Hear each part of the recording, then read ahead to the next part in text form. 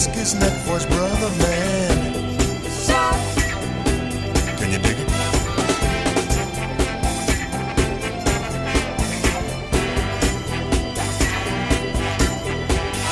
Who's the cat that won't cop out when there's danger all about? Right on. You see, this cat Chef is a bad mother. Shut your mouth. What I'm talking about, Chef? We can dig it. He's a complicated man, but no one understands him but his woman. John Shack.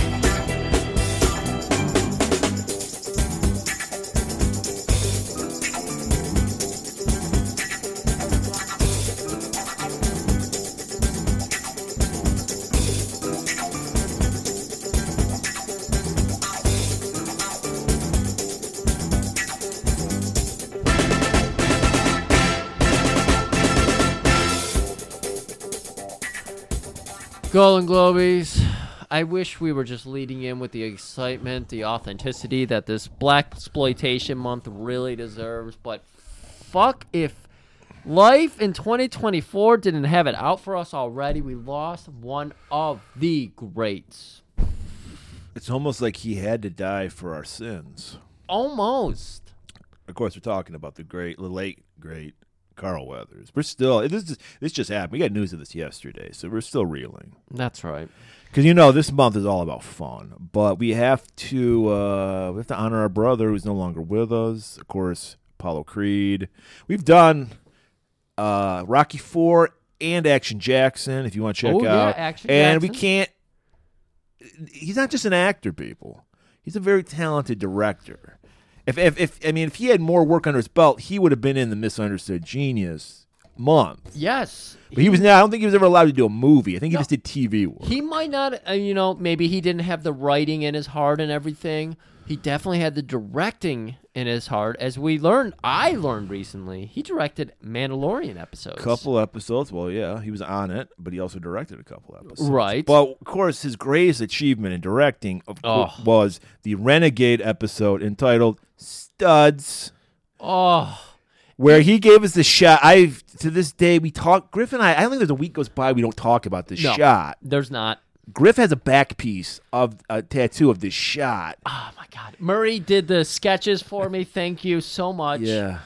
I made sure to make the green M&M sexy. Oh, you put the little stilettos. Yeah. The heels had to be, Yeah. and you did it to scale. If you're an idiot and you haven't listened to our Studs episode yet, I was going to break down the scene for you. Lorenzo, we're just going to talk quickly. Lorenzo reaches for some M&Ms, and most people, that would be fine. That was all you would need. No. Carl Weathers, I think it took a day to film this shot. Mm-hmm. Above shot, looking down, hand immersed in a bowl of M&Ms. Right. So usually we're taught as viewers that M&Ms are going to come into play later on. Right. No, not at all. We never see the M&M bowl ever again. He went- just was like, I have to showcase. Maybe he was angling for a job doing an M&M commercial. Maybe. Because you see, it went so far. Like, we were lingering on that bowl for so long. We actually saw time elapse over the bowl, the shadow work happening. Not to mention how long his hand was submerged in the M&Ms. I started to think... And it picked up only the brown ones. Like, he stuck his hand in, pulled it out, and there were only brown ones in his hand. So that leaves us with more questions, which is what a good auteur always does, as we all know from listening to our Neil Breen episode last week. You motherfuckers get on that. Right.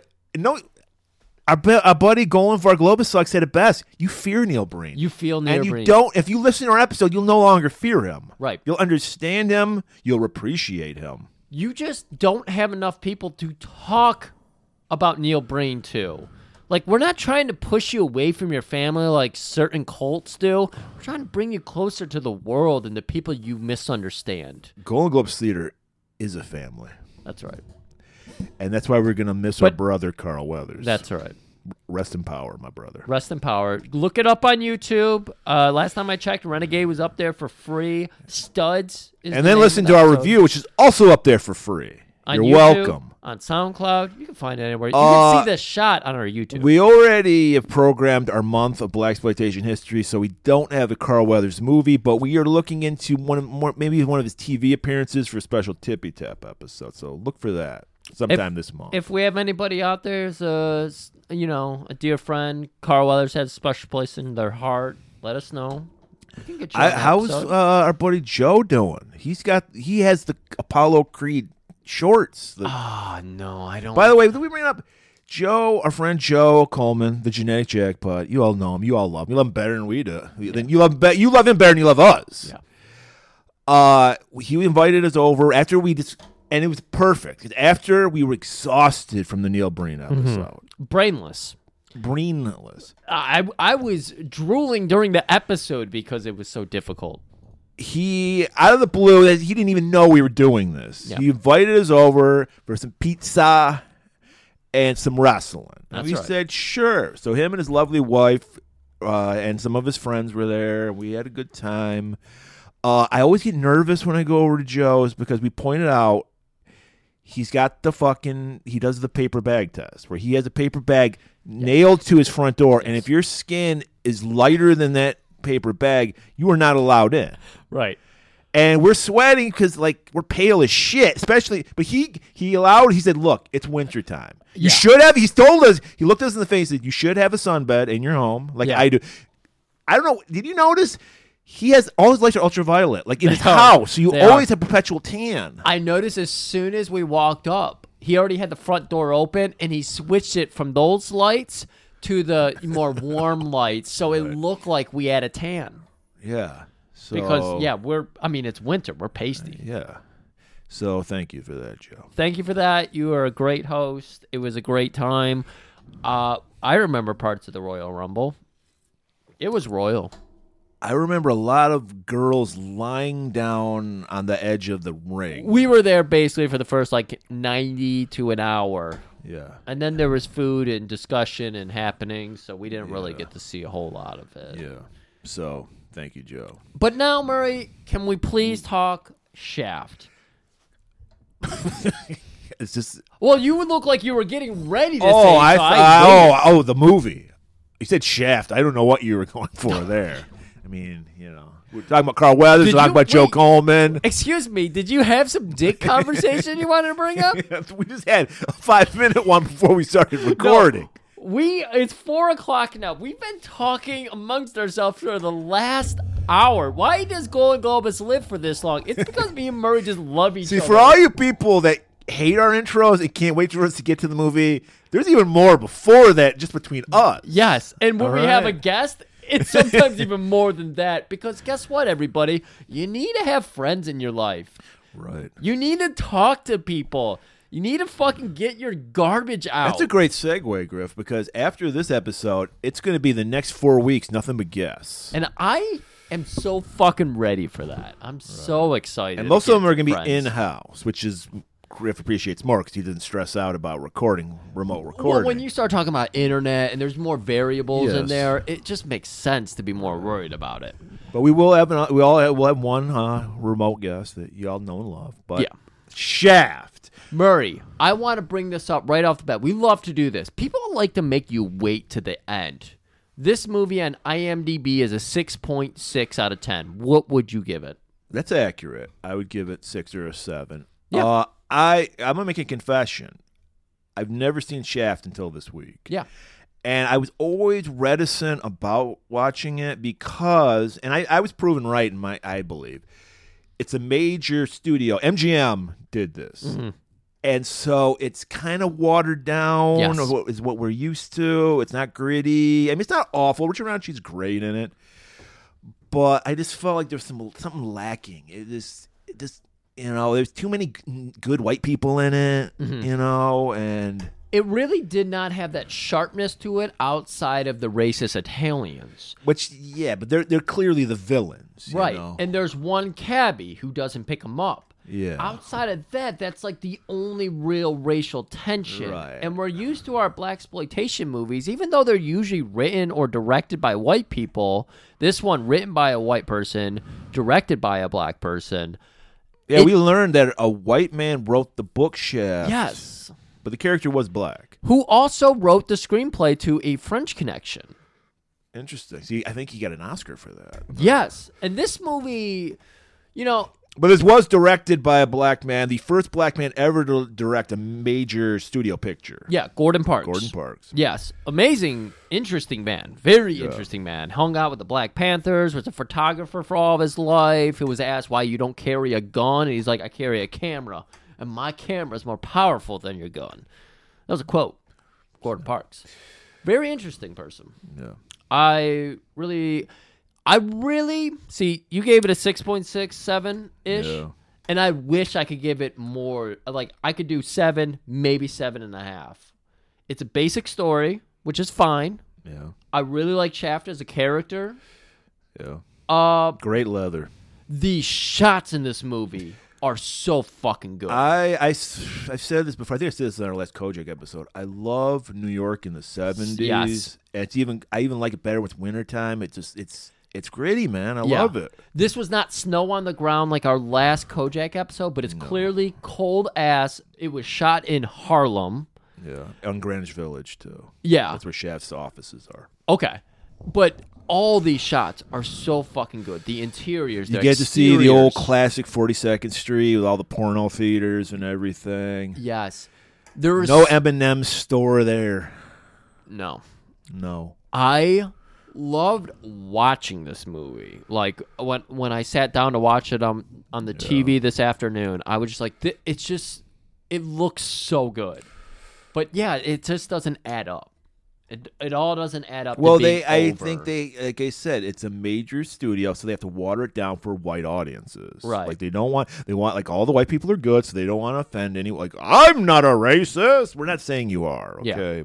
But there are. So it's a classic noir story, so that works. It's got the great shots and everything. That works. One of my big flaws, Murray, Richard Roundtree's mustache. Yeah. Don't quote me on this, but because I get all my facts from IMDb. Apparently, he wore a fake stash in it. As a person who grows his own stash. And a person of mustache. Yeah. I got to say, there was a couple different scenes where I was like, that's fake. Was it like hanging off? It was just the way it kind of came off at the tips, where I was like, that doesn't look right. And then you came over. I didn't look this up. You came over and you're like, did you know this motherfucker might have had a fake mustache? And I said, no. Allegedly, the studios wanted a clean cut. And I believe Richard Roundtree, which is funny because I think he's known for his mustache ever since Shaft. Okay. I don't think I might have seen him in a movie without it. I was trying to think, if we ever done a Richard Roundtree movie, the only one I could think of was, I believe he had a small part in Young Warriors. Is that the one where the guy makes the animation? Yes. He had a small part in Young Warriors. When I looked into his history, I think I spotted 2 movies, but I could not. Okay. Do not quote me on this. But, so the studio guys didn't want him to have a stash. I believe he didn't have a stash. He was growing one out for the role because Gordon Park, egomaniac he is like, I want you to look like me, and I have a mustache. So there's conflicting reports, like maybe there were scenes, like more than likely he was growing it out. So maybe like the scenes you saw were the beginning of the movie, and then by the end he had a stash. It could have been a samurai cop. He had the rock star hair, then he cut it, then he needed to do reshoots, and you also pointed out one of the big issues. I don't know how this came about, but audio. There's constant audio is clearly being recorded. I can understand when you're outside. It's hard to get good audio. Exactly. And a lot of the scenes in the beginning were outside. And again, this is why I love it, because it's so fucking real. Yeah. Murray, we talk about walkable places. This was a very walkable we place. see about 10 minutes of him walking in the beginning of the movie. Right. Yeah. But you get, even in interiors, you get 1 minute they're doing interior audio, next minute it's ADR audio. And it's like, what the fuck's going on? Yeah. It's very strange. But I don't know. 70s. I don't know what to say. I don't know what to say about it. I guess I can get away with it. Yeah. But I don't know. Well, of course, everybody, since this is our first Blaxploitation of the year. Do you think the reason this movie is so well known is because of the Isaac Hayes song? Well, okay, Criterion has a big, long fucking, 10-minute read about this movie. So I would suggest to go there for all the intellectual breakdown of this. But one of the things they said that was huge about this, first big budget blaxploitation movie. $500,000. They went from and it made $12 million. Yeah. So it was a huge hit. Huge hit. They said, we've had black leads in Sydney. Help me with this Sidney last name. Poitier. The difference was Sidney Poitier played the friendly black guy, like the non-threatening black guy, which is what white people love. They love the non-threatening. Shaft would kick your ass. Yes. So that was new. That kind of came up in the article. They were like, people respected the fuck out of Sidney, but they did not respect his fuck. They didn't want to fuck him. So that's another thing. There's always been these issues white people had with black sexuality. That was the big thing about blaxploitation. Period. Yeah. It actually was showing black people fucking. Yeah. Which you didn't see in movies. Like you put it, you were exactly right. Sidney Poitier was the asexual, nice black guy. He's one of the good ones, as they say. In the racist context. Yes. I was just leading up to our whole, monthly thing where we point out the one good one in the month. But yes, we're playing on by the that old we mean racist white. trope. If you're new to, it's one of the good white guys. Yes.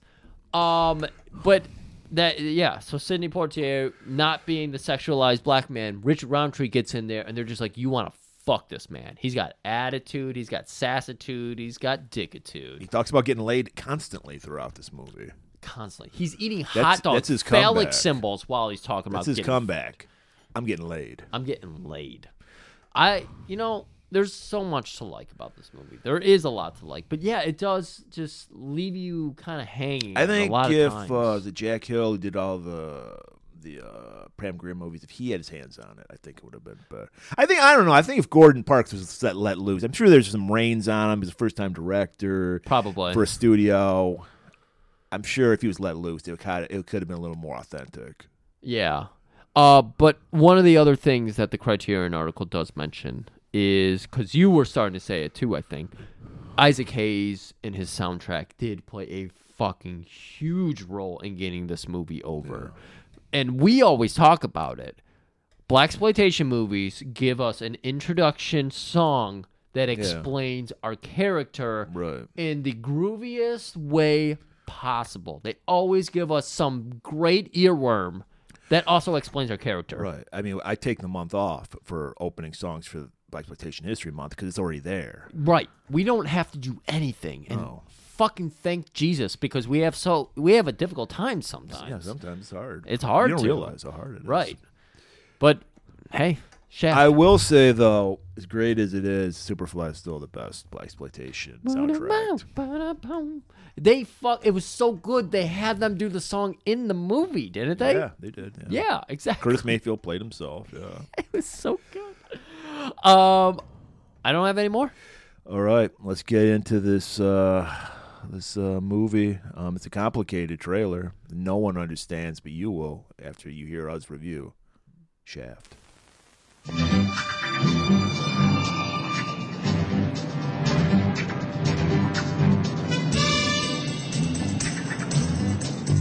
Cat say he's gonna be here, he should be here. Open it up. Shaft's his name. Shaft's his game. Listen, Snow White. Me and you gonna tangle sooner or later. The mob wanted Harlem back. They got Shaft. Okay, turn her loose so he goes. Come on, in front of me. All I'm asking you is to let me know what's going on. No names, no places, just what?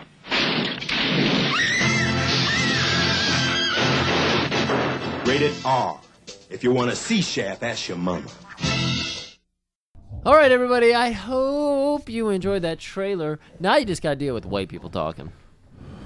That's the last black person you're going to get to hear talking in this movie. They don't know if we're black. If you think we're white, you're racist. I think there's a couple images of us out there. Well, yeah, from the waist down, nobody recognizes us. Wait, we have black genitals? And hips. I've been confused for. They go, are you black? It's not like your dick. I'm like, no, I'm just big. But you don't know. And if you think we're white, you're a racist. You don't know. Maybe I'm black inside. Okay.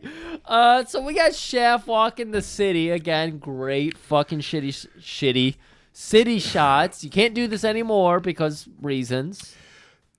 A 9/11, I think. But, we're not going to be on YouTube now. But I never realized, was this extended cut? Because the intro to this, the Shaft theme song, I don't remember it being so fucking long. I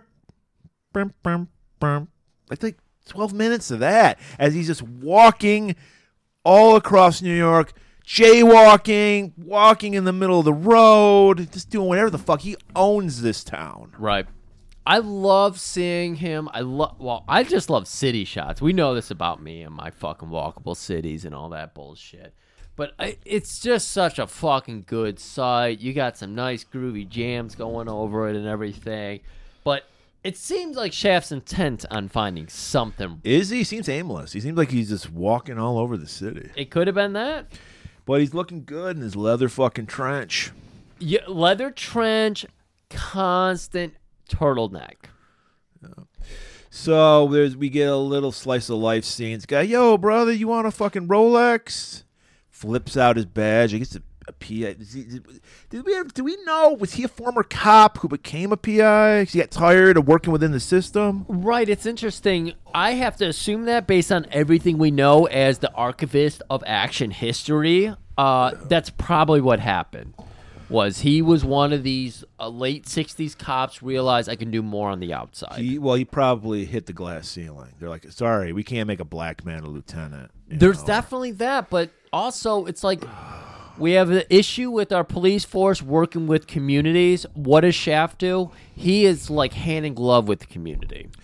So we get 15 minutes of this, and then finally we hear the beautiful, mellifluous voice of Isaac Hayes. Scientologist voice of Isaac Hayes. Complicated, man. Like you said, he's explaining, breaking the character down. I know this character now just from the Isaac Hayes song. Right. No one understands him but his woman. But his woman, who, guys, I'm going to go ahead and say this right now, as a modern man, Isaac Hayes is a motherfucker. He's fucking around on his woman. The only woman who understands him. See, that makes me laugh. Then this is why I hate all human beings, because the hypocrisy. And we're all hypocrites when it comes down to it. But because he complains a lot about the black man's burden, and he's right. But then he treats his girlfriend like shit. Like she's just there, literally there to understand him and please him. She's like literally waiting for his call at all times. This is one of the most disgusting things that, I would ever want on another human being to be like, I was waiting on you. But is he paying her rent? I don't know. Maybe there's a deal going on where there's a transactional thing. Right. I don't know. If she's living on her own and she's got a better apartment than him, she needs to listen to some Taylor Swift and get some, Wow, Murray recommending T Swift after you just learned she's a psyop. I think can't they both be true? Yeah, sure, why not? Yeah, that's the thing, Griff. Back in the 70s, every fucking song written about a woman now is about shitty men and they gotta empower themselves. They didn't have that in the 70s. It was like the Supremes and shit. Yeah. When they're like, I need my man.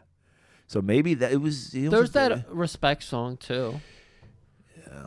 I mean, she deserves respect, and he's not really respecting her. In his own way, he is. He's a complicated man, Griff. You know what? As Isaac Hayes says, he's a complicated I don't understand it. We don't understand, but his woman understands it. Right.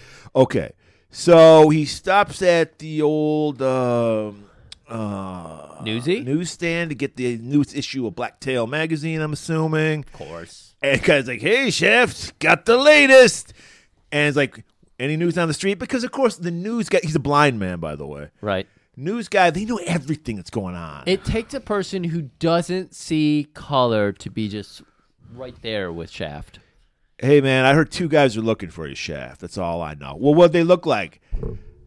I don't know. They all look the same to me, and we're supposed to laugh because he's blind. It's okay to say that. So we watched. Even Shaft chuckles. Yeah, Shaft again because he's just a people man. This is his city. He hand in glove with his fucking city. Back before the world was so global as it is now with the TikToks and the YouTubes, everything he cared for was in like a 5-mile radius. When every city, every neighborhood had its own identity. Right, and we're losing that. Right. Why, you always talk about every basketball team used to have their fucking star and you would hate the other team, and now everything is just so communal. Just like, we're going to take the day off. You guys can win. Yeah. I'll see you at the club after you beat us by 30 points. Right. We'll have a laugh over it. So he stops if you can't get the info you want from the newsstand guy, you got the next best thing is your shoe shine guy. Right. Cole, I think was his name. Stops in. He's like, yo, brother, what's going on? This coffee's bullshit. There's too much sugar in it. And I forget what his comeback was. Like, don't drink it or some shit. Yeah, it was just, fuck, it's free. Idiot. Don't look a gift horse in the face and tell it it's ugly. But thankfully, this guy has working eyes. So not only does he know that two brothers are looking for Shaft, he knows everything about what brands they're wearing. Oh, my God, He's like, there's a guy in a cheap-ass plaid jacket. Fuck that guy. But the other guy with him was dressing fine. Well, how was his belt hanging? Heavy. That's the signal. You see, that's coded language, everybody. He's trying to say he's got a gun on him. So he's like, thanks, man. He gives him like a $1 bill, which is like about 100 back in That's 1971. 100. Yeah. And Shaft, again, communal. A guy who's just leaning on his community constantly. He's trying to protect them, but he's also trying to give them a little bit extra for helping him protect them. And $100 right there. Bam. Like nothing. Well, shit. He's asking for $50 an hour in 1971 he asked for. I would take that now. Right. All right? Fuck, I don't make that. Yeah, $50 an hour is an incredible amount of money. But here's the other thing. He said, when are you going to give all this shit up? And, oh, you mean become fat like you and rich? He's a shoe shine guy. He did just give him $100. Right. So, The equivalent of $100. Equivalent of $100. $1. So now we cut to a scene of two white cops in a car. I'm like, all right, here it comes. They're going to harass our man Shaft. They're racist white cops. I'm waiting for it. Right. Stop them. And we learn that these guys have relationships. Hey, Vic, he knows this guy. Yep. But then he's got that disgusting curly-haired twat Tom with him. Yeah. He looked like Steve Landisberg from Barney Miller, which only Matt and Joe Corey will get that reference. Don't get that reference.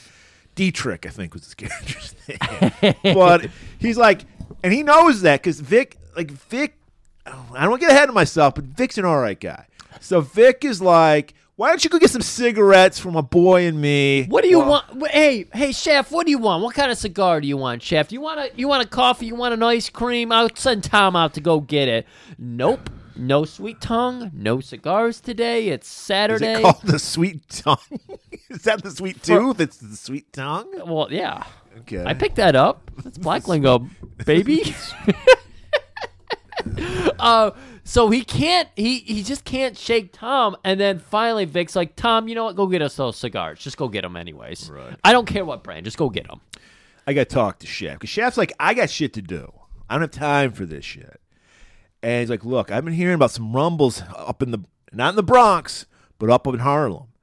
And we're hearing that there's a couple of brothers from Harlem are asking about you, Shaft. Everybody knows about these two guys looking for Shaft, but Shaft, what's going on with that? Right. So Shaft just quips back with him like nothing, like, oh, shit, they already found me. It doesn't matter. They just wanted to learn a couple new handshakes. See, that's a little black humor. Yeah, because you white people, you don't understand. Right. Again, Gordon Parks is trying. I feel like there was. You said it best in the opening half of this segment. Of course I did. Of course you did. Of course. You're an auteur. Where you were just like, he's fighting with the studios constantly. Right. And I believe Gordon was like, we need to get this fucking shit in here. Right. Yeah. Authenticity. Like authenticity, like, coded language here. And I think they were trying to do that. So Shaft's like, I'm out of here. Where you going, Shaft? To get laid. How many times have I asked Murray, hey, what are you up to tonight? And he just says, I'm going to get laid. Oh, God, I didn't realize. with my 4-inch dick from the ground. It's not Sedaris month. Yeah. I couldn't handle a Sedaris month. Oh, my God, no, I couldn't. So he takes off. Tom comes out. Why'd you let that? And this is clearly the racist cop is Tom. He's like, you need to lean on those types. Yeah. And he's like, shut up, Tom. All right. I love this because he's just like, shut the fuck up, Tom. He just immediately shoots him down. So Shaft's walk into his office, and he swings by there's like a store, and looks in the window. Well, these are just tall buildings in New York that you would find. So the bottom floor of it is. It looks like a hotel front or something, but there's chips, there's a newsstand, it looks like what we would consider a gas station, which, Murray, I don't know if you were getting all the news stories, but the Sheetz gas stations are moving into Michigan? That's a fucking thing. I don't know what you're It's talking a about. southern gas station chain, and they're like, oh my God, are you guys ready for Sheetz to move in? That's a horrible name, by the way. Who the fuck is excited for a new gas station chain? When's Piggly Wiggly's going to move in here? Next month. I don't know. Okay.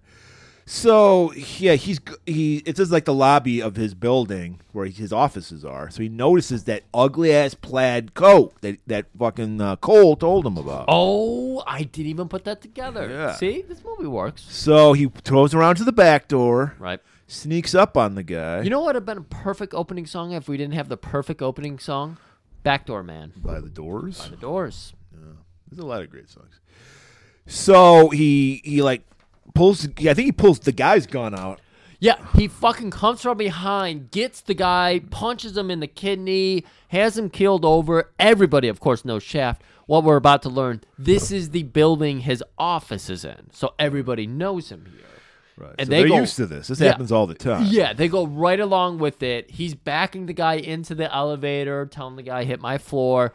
And he's like, pulls the guy's gun out of his coat pocket because he knows he's carrying. Yeah. Puts it to his Heavy head. iron. That's what Cole said. And he knows this guy is a partner. So he's like, oh, that guy's got to be up in my office. So they sneak up on his office. Meanwhile, the partner, Griffin, like a motherfucker, going through all the Shaft shit. He's like, I got this issue of Blacktail. I don't need it. Need it, got it. Need it, got it. Like, motherfucker, mind your business. Now, one thing I feel like we'll both agree about this movie, the scuffles, the fighting that happens in this movie, very abrupt, very quick, very real. I thought this was a very awkward fight. Very awkward? This. I feel this like real one fights are awkward. This scene in particular, very Star Trek-esque. Okay. I'm not. I'm on the opposite side with this one. Star Trek or Star Ski? Both. Both. I mean, okay. it was. I didn't think it was good. I thought it was like very AEW. When I if you watched it will. the second time, I feel you here. Because I was just like, wait, what? And then suddenly the camera's outside of the building. Yeah, but telegraphing it because Chef's handling it. You got two guys, but he's still fucking him up.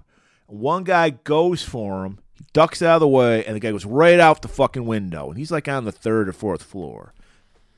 And so Leroy's dead. Yeah, Leroy's dead.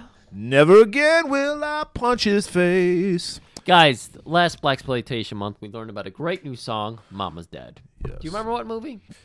I want to say Black Caesar, which, by the way, I picked up recently on DVD. Great. So, yeah, this Leroy's dead, but the other guy's like, hey, man, Bumpy's looking for you. I think this was Willie. The guy yes, with the the reverse mohawk. Oh my! We'll Did they to cut Will. his hair this way? No. There's no way. He was balding because you got to remember, even black guys wouldn't shave their head. You were shameful if you were bald headed, except for Kojak. That's how what a man Telly Savalas was. He's like, I'm bald, baby. Love it. Yeah. Yeah. Confidence. So we had, and by the way, that guy also was a cut man for Muhammad Ali. Oh, okay. The guy who played Willie. A cut man? Yeah. What does that mean? You fix the cuts up. Oh, okay. Between rounds. Okay. He was great. I loved him. So, yes, he had a reverse mohawk. He was balding, but it was the weirdest balding I've ever seen because it was a reverse mohawk. Usually you get the island where it's like you have that front tuft of hair and then it balds around it and then the male pattern baldness and then finally the tuft goes. This guy had like a tampon strip, but then No, a maxi pad. a maxi pad strip, but thank you, a pad. But then he had that circumference of a strong hairline that wrapped around it. That's why it was so weird. It was reminiscent of Hawk from the Road Warriors, the tag team. Reverse Mohawk. I think that inspired Hawk. It might have, yeah. I love Shaft. So he's like, yo, Bumpy wanted us to bring you to him. And he's like, you tell fucking Bumpy, I'll see him where the fuck I want to see him. This is what I loved about Shaft, though. By the way, another inauthentic thing that we've seen in all of our movies, we'll see in the movies that we're going to do in the next 3. Oh. A lack of the N-bombs. I'm sorry. Yeah. And I understand why. It's a major motion picture. Like, we're not going to have anyone dropping Major N-bombs. motion pictures, baby. We get one, and he's from a clearly racist guy, but we learn, if you've seen enough Blaxploitation movies, this is how black people talk to each other. I think they were ahead of their times, though, because now you hear about white people going to rap concerts and everything that actually are black musicians. Yeah. And they, have N-words in their music, and then the white people start singing the, N-word. Yeah. And then it becomes this issue of, like, do we really want all these fucking white people just dropping that? It's I don't know. Hey, I don't know. That'd be a great debate question for the next presidential debate.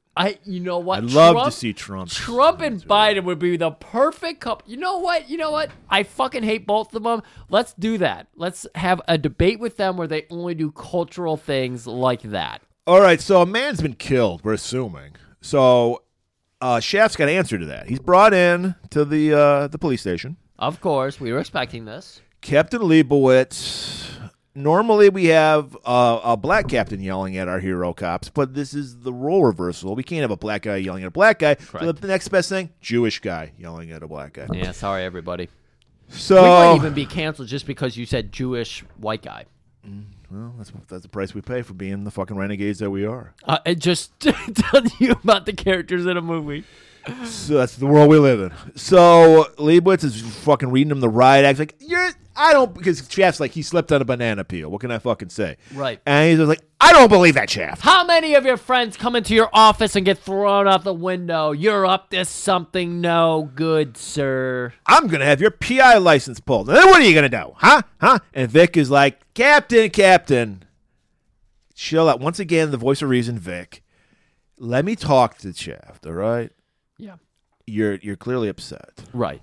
The fucking coffee machine is calling you. A fresh pot's out there. And so Captain licks his lips and he's like, fuck yeah. I got to get me some of that Joe. He leaves. Vic is like, Shaft, come on, man. Just tell me what's going on. I don't talk to pigs. He's just like, he mums the word. All right. Well, I got to tell you, I know that Bumpy, he's putting out his feelers for you, Shaft. I know he's looking for you. He's putting out feelers for your Shaft. Yeah, he's putting out the feelers. Yeah. He wants your bumpy dick. He wants to know more about your bumpy. He's like, look, if you're not going to tell me, just prepare me. Is it going to get bad?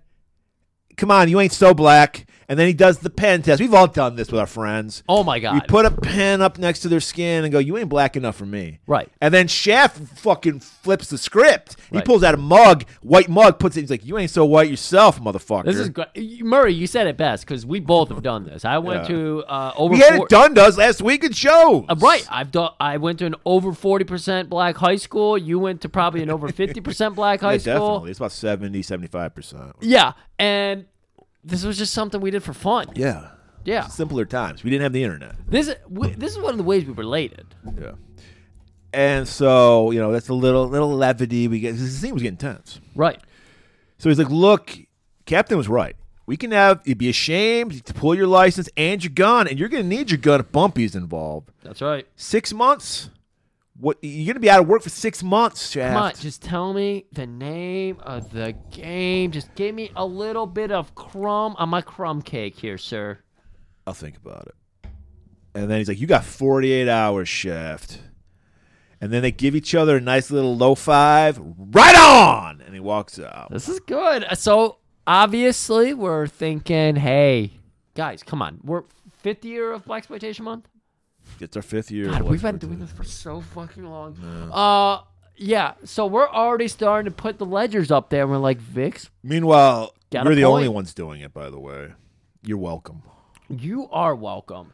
Shaft goes down to a phone booth. Guys, this is the 70s. Phone booths are everywhere. Yeah. This is the main way. Where are you going to call somebody? This is the main place to call. This is the main place to make out with a woman in a secluded area. Like, this is where it's at right here, phone booth. Calls up Bumpy. And Bumpy's a little pissed because when Bumpy calls, you show up. This is his front because apparently, even though he does have a secretary, Willie, he also answers his own line. Shaft probably has his private line. Okay, that makes sense. So we do know about private lines. We also see his cover, much like Tony Soprano, Sanitation. But he runs all the crime in Harlem. Wait, Sanitation? He had a little garbage truck, like a little Yeah, no, I matchbox. love that garbage truck. It said Bumpy Jonas Sanitation. Yeah. Okay, I thought you were trying to say like he answered the phone, Sanitation. No. But that's Did when you watch see all that. The Sopranos? Yeah, I've seen it. Is that like a monumental show, or is that just a good show? It's a good show. It's overrated. I will say that, but it is genuinely a good show. Is it there with Breaking Bad? Huh? Is it better than Breaking Bad? Where's it at with you? I like Breaking Bad better. Okay. But yeah, I mean, I understand you'd be like we were talking about Arrested Development earlier. You'd be hesitant because so many douchebags go on about The Sopranos. Yeah. But it's a good show. Okay. Anyway, so and we also see he's got tons of pictures of his daughter hanging up. That's going to become important now because he answers the phone like you said, and he's like, "Got the wrong number." It's like, "Look, man." Yeah, that's right. Shaft dropped the look man on him. That's right. Shaft is all look mans. Enough with this BS, man. What do you want from me? I need to talk to you. I have an office. So, yeah, that's because Shaft, because Bumpy's used to people coming to him. Yeah. And he's like, you come to me, motherfucker. This is kind of a little bit under the scope. I don't think this really plays for a wide audience that well. Me and Murray are so. This is one of those things where we really fucking put our audience in a little baby cage here because us as sophisticados. Wait. You put a baby in a cage? Not Yeah. like a crib? It's a cage? Oh, well, they have like the little pig pens for babies and everything. Maybe Ice does, but I don't know about anybody. But anyways, we're just so fucking high and fly on our podcast. We understand movies so well. Like when I hear him talking like that, it's like, holy shit, our motherfucker here, Shaft, is able to tell like the king of Harlem, you come talk to me at my office. Because like you said, Shaft demands respect. He's scared of. He fears no man. All right. So what do? He's got to go back to his office, but man, tell me he's a little rumbling. I need something to fill it up. Murray, I know what you're thinking. New York streets, you got the vendors everywhere. You're gonna get yourself a dog Or a pretzel, or something. No. Once again, Shaft flips the script. Give me a bag of chestnuts. Roasted chestnuts at that. We need to bring that back. That could be some hipster bullshit. That could be some hipster bullshit. Shaft's hot chestnuts or something. Shaft and the nuts. Shaft's nuts. So get your nuts with a Shaft. So he gets a little bag of little chestnuts. Chestnuts. You ever eaten chestnuts? No, I haven't. And neither have I. I am a big nut fan. You love nuts. That's I true. love my nuts. You're nuts for nuts. I constantly have a bowl, and we do our Carl Weathers shot downward grab into the bowl of nuts here. We actually have a camera mounted on the ceiling right over our table. Did you guys not know we've been Twitch streaming this show for the last 5 years, and it's just the overhead of our nut bowl? Yeah. So, do you have anything else to say about nuts? Can we move on? I enjoy them when they're roasted and salted. Yeah, that's true. So he hails a cab. Guy stops, sees a white man, immediately just fucking takes off and picks the white guy up. So we were talking about this pre-show, and I was like, that was the most racial tension. Well, there's two racial tension scenes. That was the most social commentary. Yeah. That was the biggest social Blaxploitation movies, despite what everybody believes, and we know because our numbers drop. Blaxploitation movies, even though they're usually written and directed by white people, they do actually say a lot about where, black people were viewed in those times. Because these are independent filmmakers who aren't scared to fucking do that. Right. And so you're obviously... And they were making these movies for black people. Right. They weren't worried about, oh my God, we're going to offend somebody in Alabama or some shit. Right. And then you look at a movie modernly, a little movie called The Green Book, which is the worst whitewashing of a movie I've ever seen. The movie, literally and figuratively, the movie's main character, the black character, is credited as the side character. Viggo Mortensen got main actor credits. But that guy won an Oscar and Viggo didn't. So, hey, who won? He won an Oscar for being the sidekick. Even though it was about his life story. Though it was his life story. Okay. Enough social commentary from us. Okay, so he goes to his office. Bumpy goes to Shaft's office. Yes. With Willie. Yeah, and don't they even break in? They pick the lock. Well, they go in there and they go by that Acme Explosion Company door, and then they knock on Shaft's door, which has been broken out because of the fight. I love how it's just random fucking 1x4s just nailed into like a cartoon would have. Yeah, this is so perfectly noir for me. There's a sheet of plywood you could just right. random Random 1x4s. I don't know. Something about this to me is like classic noir, though. Like the detective in his fucking shitty office, and he just, I don't know what to do. I'm just going to nail some fucking 1x4s. So I think Willie picks the lock, and he's pissed because fucking Shaft ain't there. Yeah, Kat said he would be here, and he's somewhere else. He should be here. This is disrespectful. I loved Willie. And Bumpy's calm the fuck down. We'll just wait for him.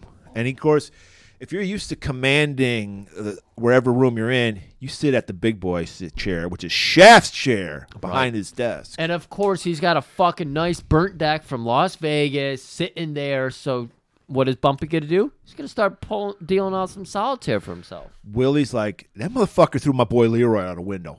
Fuck, there's some fucking heat between him and Willie, Shaft. you need to calm down. Shaft enters. Willie immediately starts threatening Shaft. Shaft just goes, shut the fuck up. You ain't gonna do shit. Then he walks over to Bumpy. You're in my fucking chair. And what is the stare down that happens here? The stare down, because Bumpy's sitting down and he's looking up at Shaft. Powerful shot right there. Gordon Parks knows what he's doing. Yeah. Fucking drug king of this town, dealing women, numbers, and drugs. Looking up at fucking Shaft. All right. Gets out of his chair.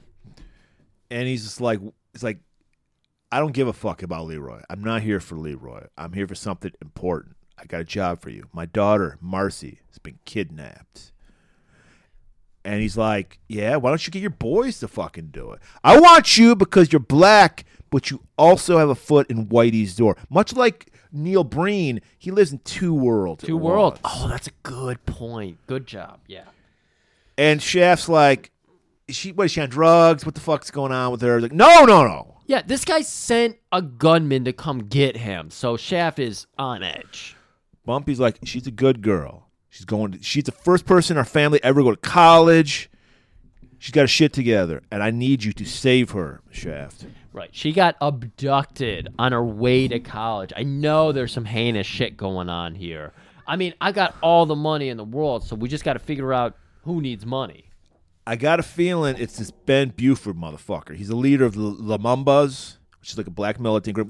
That's one of the tropes of blaxploitation. You got to have the black militant group that's trying to save the neighborhood. Yeah. You always see that. Right. And he's like, I don't know. She's always hanging out with those motherfuckers. I think they're trying to get some money out of me. So we got our first lead. That's the big clue for us here is Ben Buford, Lamumbas.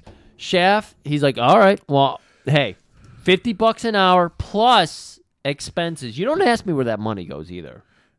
And Bumpy's like, he starts tearing up a little, pulls out a little handkerchief, and he just throws an envelope fucking full of money on just him. Full of shit. Because Shaft was like just pulling shit out of his ass. He was just like, I'm gonna see how much I can get out of this motherfucker. Exactly. Again, we were just saying this a minute ago. $50 an hour. Fuck yeah, give me that.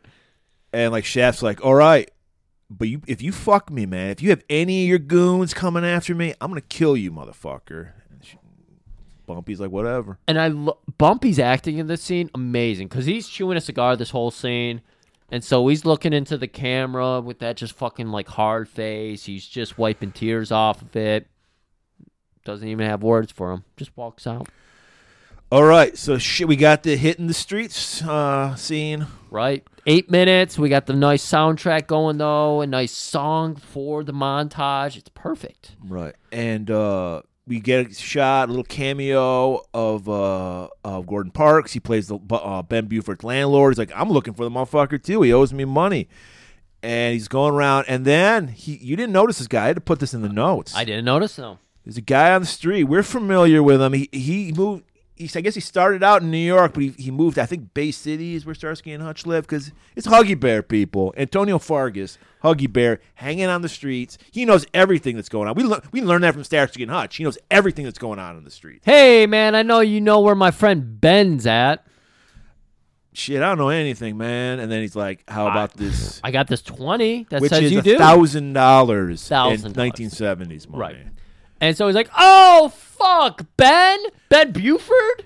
Yeah, I heard they're having a meeting up on Amsterdam.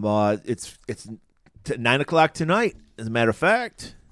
All right, I can dig it. They high five. They do a handshake. Again, handshakes. So this is like fucking 4:00 in the afternoon. It's like, I got time to kill. I guess I'll go hang out. My girlfriend's naked. Right. Well, Murray, this is just a classic thing you do when you're in an adult relationship, living in a walkable city. Is you're like, well, she's in between my place and, so I'm going to go there. And I'm going to make myself comfortable. Yeah, so, shit,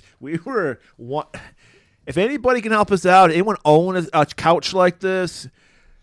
His girlfriend, Ellie, did she get a name? Ellie was her name? I never ever her name ever being mentioned in this movie. Yeah, it's Ellie.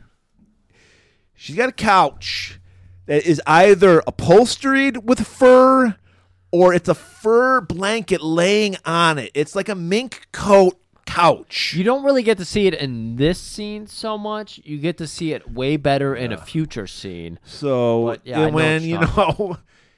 when, if you're on something that luxurious, you got to do it nude, Griff. It's got to feel that fur, that luxurious, lush fur. This woman, Ellie, who's his girl, as we learned from Isaac Haig's song, the only woman who understands him, she knows that he'll just drop in whenever he wants, right, and his dick will be ready for her.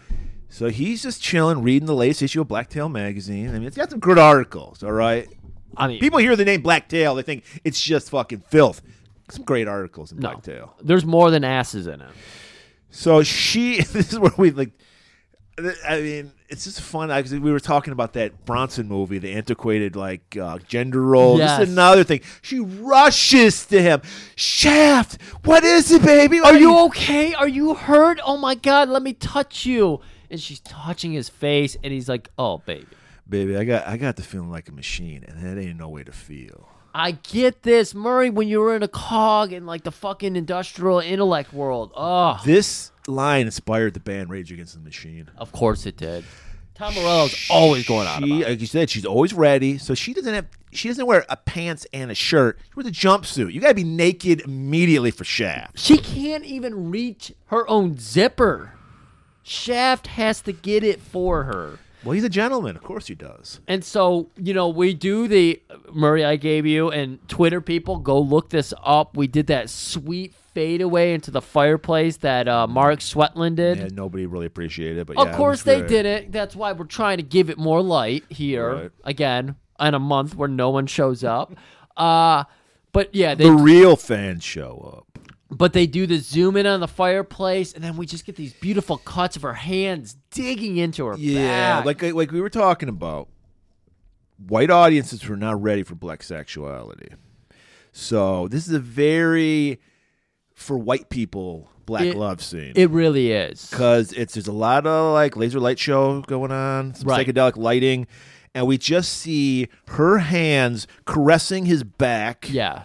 And we're not talking the back ham. We're talking about the back. The back, yeah. We're not seeing any cheeks. No cheeks. And we see the moment. This week, I even told fucking Mattingly, don't even get the Swedes and Scale out. Guys, we're dying for the Swedes and Scale. Please understand. You're dying for it. You like to hear our ratings of the sex scenes, but this didn't. Sorry. On top of it, I thought it was a weak-ass song, too. The music was not fuckable. Oh, no. It was not great. We had a great fuckable song in the bar scene by Isaac Hayes. It was appropriate for this. I agree. Misuse of the But I'm sure it was Gordon Parks got notes. White people are feeling really anxious about this. Yep. Can you de-sex it? And he had to put in this mediocre shit. Remember, even in the 80s when we got Commando and we had Ray, what's her name? I'm sorry. Ray Dong Chong. Ray Dong Chong and Arnold Schwarzenegger, they're like, no, they're a little too interracial to have like a love scene. No. That was even too far. Yeah. Because she was on the light-skinned side, as they say, so maybe that was even too much. She looks too white. We can't handle it. If only they knew about porn metrics today, where all these fucking people are like, oh my God, trans people need to die. But also in every red state, the most #1 porn search thing, trans women. And number 2, step-sibling fucking. Yeah. Yeah, that's you, America. Yeah.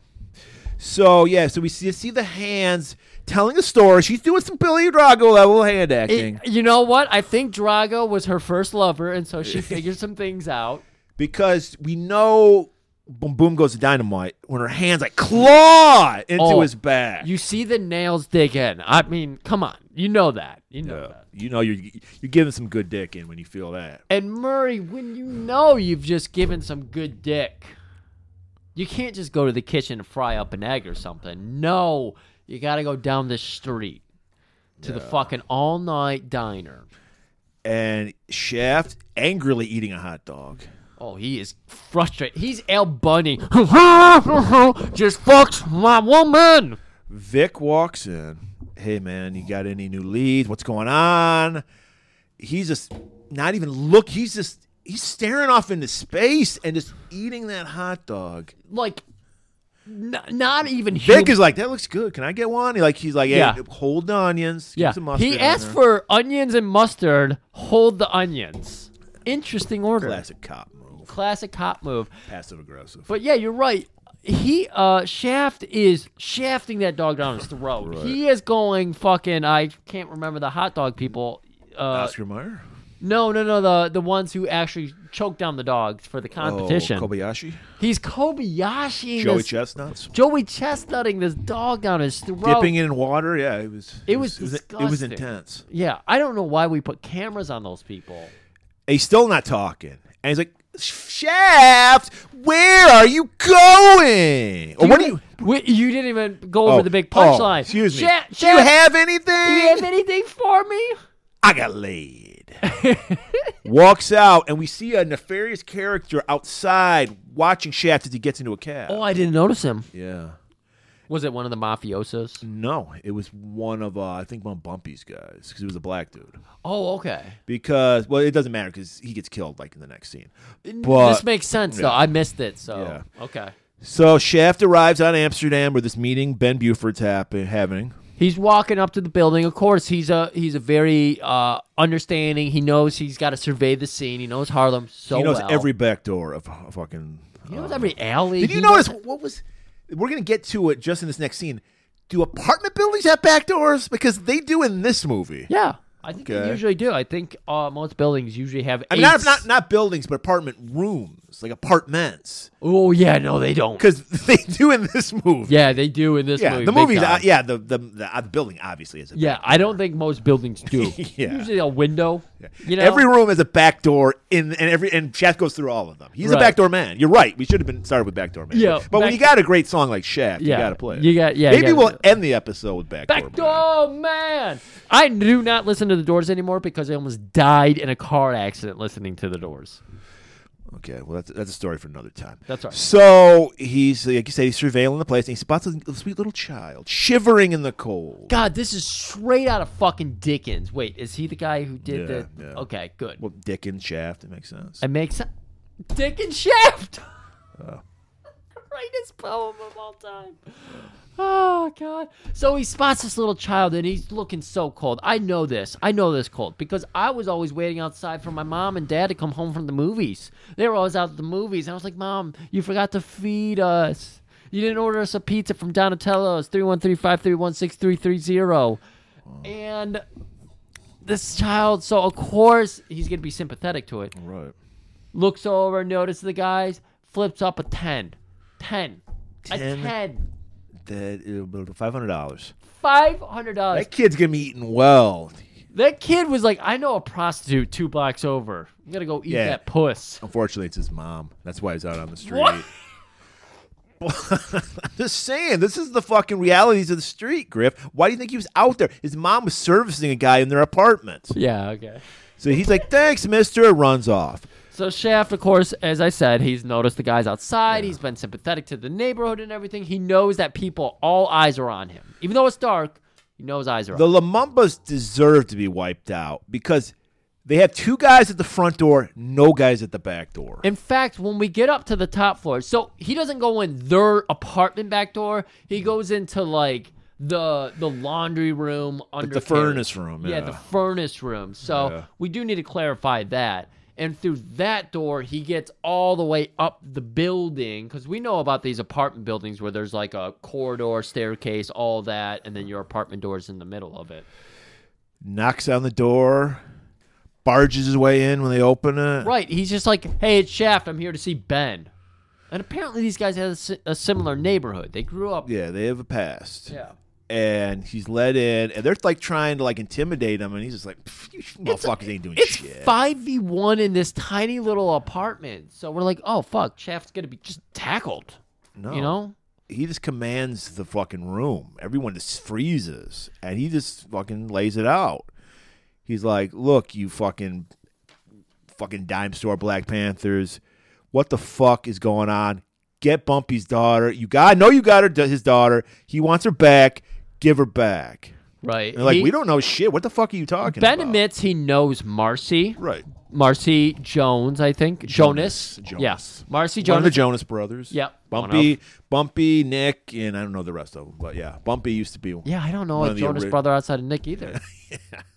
Interesting how that happened. So he's like, Ben's like, I don't know what the fuck you're talking about. And just as soon as some shit's getting, he like fucking Shaft's about to drop a look man on him. That's how tense the scene's getting. Yeah, it is about, he's got the finger coming forward and everything, and then we hear some gunfire.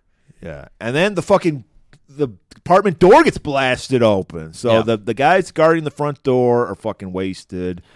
5 guys out of bed. I did like this scene because we talk about this often.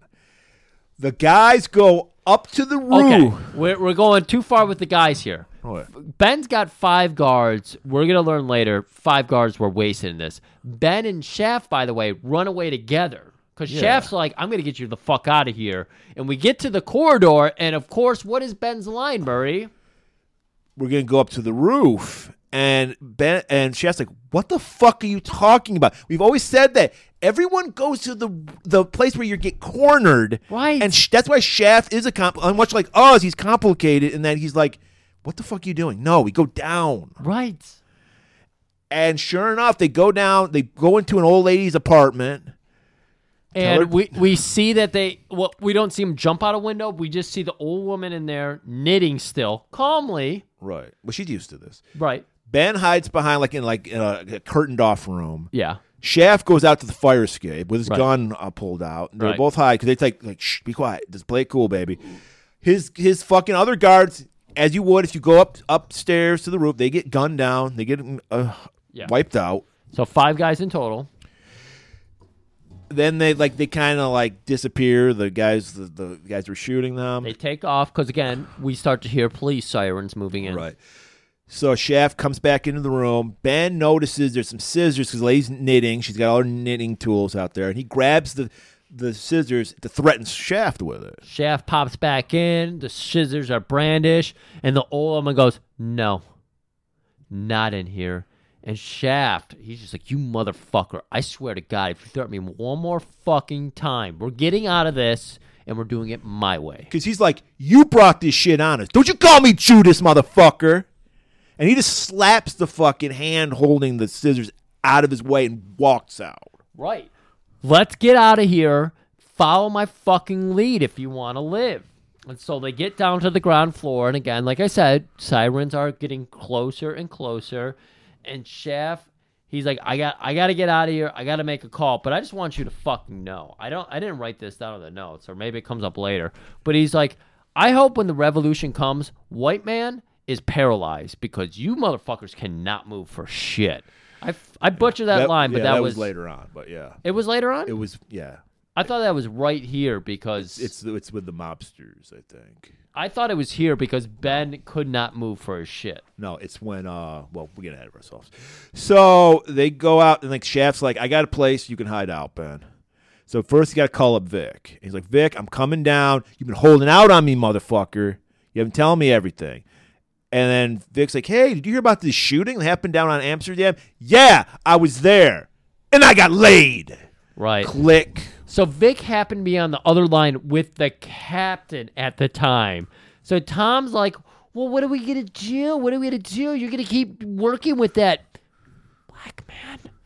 And so he's like, look, call the captain, get him off my back, and fucking leave. Well, what about Shaft? He's coming here. Leave. So, all right, so Shaft takes probably another woman Shaft's fucking. Deanna. And he's Could like, be his kid that's living in their house, could be. as far as we know. No. And he's just like, hey, Ben, you stay here, lay low. I got to go talk to fucking Vic. Right. So Ben, of course, he's still hot. He's sweating profusely. Well, by the way. he's feeling emasculated because he got the truth got slapped with a fucking shaft. Again, I want to say this because we just came from Neil Breen, a movie where we mostly saw stock footage. To go from a movie where the backdrops are just stock footage to this movie where you're getting like these real Harlem apartments and the colors, and you got Shaft in his turtlenecks and fucking leather jackets. Leather upon leather. And you just have color and clashing, and it's so fucking amazing. That's why I say the shots in this movie are so goddamn good. Really? You got it from this scene? Yes, even in this scene. Good. Like, there's so many scenes that are just dripping with authenticity, and we're so used to just, like, Breen's house. So Ben is trying to get his nuts back. He's like, I'm going out there. And Shaft's like, the fuck you aren't. You're staying here. And there's about to be a fight breaking out. And then D goes like, not in this house, baby. Yeah. No. D shuts him down because he's like, you behave and you abide by Deanna's rules. I don't abide by anybody's fucking rules. I'm a bad boy. And Deanna just steps in. One snap and a point. Not in this house. Now go sleep in my daughter's pink bed. That's right. And that's what he does. And Ben abides. Shaft shows up at Vic's, and Vic's like, somebody said you were at the scene of that shooting, Shaft. And Shaft's like, look. He's like, just give me something, Shaft. No, I'm not. I'm not going to sell out my people. Right. Shaft admits he was there, but then he's just, because Vic starts saying that, yeah, people were there that fingered you. And he's like, well, that's fucking weird. Because what happened was we talked over this, but the guy that was tailing Shaft at the hot got dog killed. Store. Yeah. So what it was the guy tailing him was Bumpy's man. Mm-hmm. The mafia is who did the shooting. Mm-hmm. Okay. So he's like, look, Shaft, I can't tell you to work for me, but I'm going to give you at least some details that you need to know. Right. 15 mafia hitmen from all over the U.S., Arizona, L.A., New Jersey. They came into town, and they're looking for you. And we got some men watching them. Also, some guys from up in Harlem went after a mafia guy in Jersey, and then guess what? They fucked up. Yeah. So, look, Shaft, here's all we're trying to get from you. We've got nearly an all-out fucking war. These two sides are bringing people from outside in. This is dangerous now. We're not trying to screw you, anything. We're trying to avert a body bag count. So he's like, here's the pics of those hitmen. He hands them over to Shaft. So this is the mafia, the white men. Right. And he's like, he asks about Bumpy hiring him, and then Shaft's like, it's against my ethics to talk about like that. A lawyer or Right. a doctor. That's, I can neither confirm nor deny. Exactly. Client, PI confidentiality. So Shaft, he's frustrated. No one's understanding him, but his woman does. That's right. So he calls up Ellie, and she is waiting by the phone, playing with her nipples. He's just like, baby, I got 99 problems, and you're not one of them. Let me lay it out for you. Please tell me. What are your problems? I was born black and I grew up poor. Oh, sing it, brother. I love you. Yeah, I know. Click. Just hangs up on her. Is that the first I love you? Or I know? Because Star Wars, Yeah. Well, I heard Harrison Ford was a big Shaft fan. Of course And he whenever, was. if you notice, if you go back and see the Indiana Jones movies, he puts in little Shaft lines. And he says, I got laid at least 3 times in the Indiana Jones Dude, movies. I needed something. It was so cold last week. I needed something to warm me up. I watched Raiders of the Lost Ark to warm me up. And of course, 3 times in that movie, I got laid. Yeah. He's always saying it. See, this is why you need to listen. All you guys are thinking, Harrison Ford came up with a great line. If you were listening to this shit, you know it's a Richard Roundtree line. Yeah, we're not trying to say he stole it. It's just... No, he's paying homage to it. It's game recognizing game. I mean, he literally wore a fedora, so it's just the tip of the fedora. Yeah. Was it fedora? I don't know hats. Bowler? Yeah, he wears a fedora. Okay. Indiana Jones. Okay. The next morning, Shaft takes Ben to see Bumpy. Right. Because, of course, Shaft feels like he was shafted by Bumpy. And Willie is the secretary / guard. It's like, I gotta frisk you, motherfucker. See, now if we were seeing a real ass Blaxploitation movie, you know he'd drop an N-bomb on Shaft. There's going to be so much more colorful language here. This is where we see, because up until now, Willie's wearing a hat. This is where we see the tampon head. Oh, Griff boy. calls it. Yeah. Yeah. And Shaft's like, you ain't frisking me. Fuck that shit. You ain't feeling my balls. Right. He's like, sorry, I gotta fucking frisk you. You ain't gonna see Bumpy. Well, then tell Bumpy I took off. What is he? He says, hey, how many people checked you out, Willie? Well, nobody checks me out. Well, then call those guys over. No. It's going to take 6 guys to frisk you. Well, then tell Bumpy that I was in and I'm leaving. And he's like, shit, I don't want fucking Bumpy yelling at my ass. Well, that's what the other guy says. Hey, Willie, you might want to double check with Bumpy. And then Willie's like, you and me are going to tango one day, motherfucker. And then Shaft's like, you ain't going to do shit. That was after he called it in. Yeah, he calls it in to Bumpy, and Bumpy's like, fucking let the guy in. What are you fucking talking about? Gives Willie so much shit. And so Willie, of course, has to tell him, I'm going to fucking tango with you. And yeah, Shaft. Shaft walks in, throws the money that Bumpy gave him on the table. He's like, I didn't know that you were getting me involved with this mafia bullshit. What the fuck is going on? Why did you want me and Ben together? This is all a fucking big old ruse. I know you. Why didn't you tell me the mafia was involved? I know you knew the mafia took your daughter. Yeah, this is clearly something you brought the mafia in to get your trade, your drug business a little bit more of a bump. Right. He's like, Bumpy's trying to expand, like any good entrepreneur would do. Yeah. But the mafia don't see it that way. They're like big government.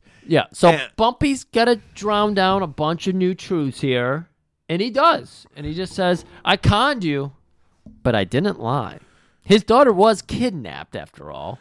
Yeah, and so what happened, we said earlier, the Harlem guys tried to kidnap the mafioso guy. That was because they wanted to do a trade. So they got his daughter, so he's like, I'll get one of their guys, and we'll just trade, and then it'll be done. Right. We see that in modern politics all the time. But they fucked it up. So this made no sense. Because Bumpy's like, Bumpy doesn't have an army? He's like, I need an army. He says, my Harlem guys are no good outside of Harlem. It's like, wait, you have all the money and influence, but you have no out. Okay. And by the way, Ben's army, 5 guys. That's his army. Yeah. That he needs to hire. He says, he does say, I have a lot of brothers and sisters in prison, and it's going to cost about $10,000 to get each one out. Right. 10 grand a head. And Bumpy's like, fine, whatever. He's like, I always got more money, but I only have 1 daughter. So Shaft, always being the entrepreneur, well, if those guys are worth 10, I'm at least worth 20.